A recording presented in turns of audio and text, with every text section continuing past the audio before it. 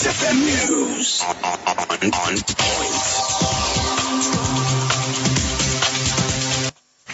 With the news on XFM, I'm Chris Otim. Finance Minister Matia Kasaija has revealed that the economy is still lagging behind because government has no money to finance several projects.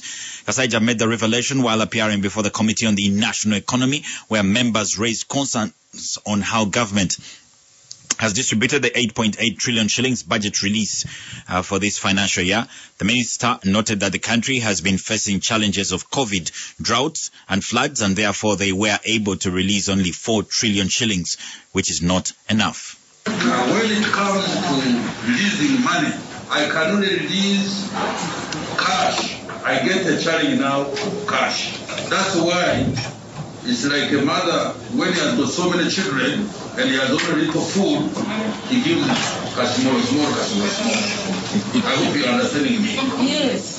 The treasury, because of the poor performance also of Uganda Revenue Authority, they have not been able to give us money in order for us to cover our needs. Government plans to establish 5 regional centers to respond to disasters on time.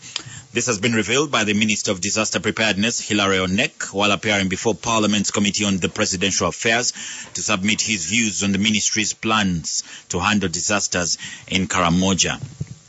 Onek informed the MPs that his ministry has developed a disaster risk management plan to mitigate disasters in the country by establishing regional centers. He says that his ministry requires $234 million to set up the regional center, saying that this will help them to ensure that all interventions are planned while on ground and not in Kampala. Tend to confront the impending disasters by positioning ourselves regionally in the country, so that response doesn't only come from Kampala. You see right now, like what happened in Bale, what happened in Kasese the other time, we are responding from Kampala. We would send our people from here, is a long distance, so on, because we were not quite prepared at the regional level.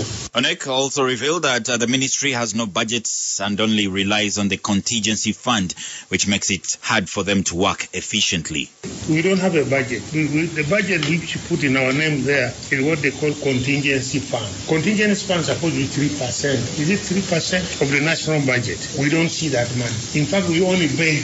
We struggle to get that money. Scientists are calling for pre-examination of activities done on land, especially barring people, to create alternatives that can enhance sustainability of agriculture. Professor John David Kabasa, the head of the Agrochemicals Commission, also the former principal of the College of Veterinary Medicine, Animal Resources and Biosecurity at Makerere University, says that suitable alternatives on land can greatly save more land for agriculture in future. He observes that if the current way of barring people is not examined properly, then the time will come where there will be no land for agriculture and other activities. Everything that is consuming land for its use, whether the road, whether the house where we live, whether a grave, has to be analyzed properly, whether the options or the methods we are using today are suitable for sustaining the future generation. If every grave is consuming 3 square meters of land and you are burying 1 million people a year, it means you have consumed 3 million square meters. In the 3 million square meters, when you divide by 400, you are almost talking about 15,000 hectares that you have consumed. And there will come a tipping point where you don't have land for agriculture.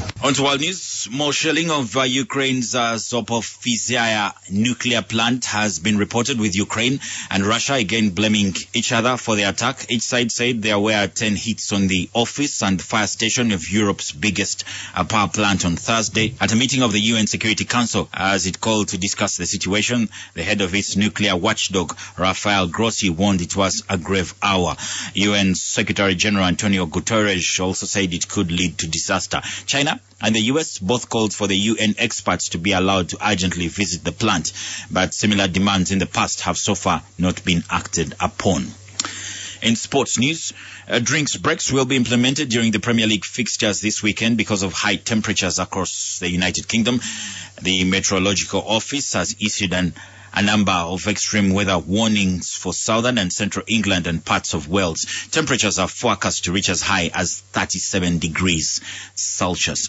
The English Football League will also have drinks breaks in each half, as per its current policy when pitchside temperatures are 30 degrees Celsius or above. Drinks breaks were first introduced by the Football Association during the COVID-19 pandemic, when the 2019-2020 season resumed mid-June in their summer.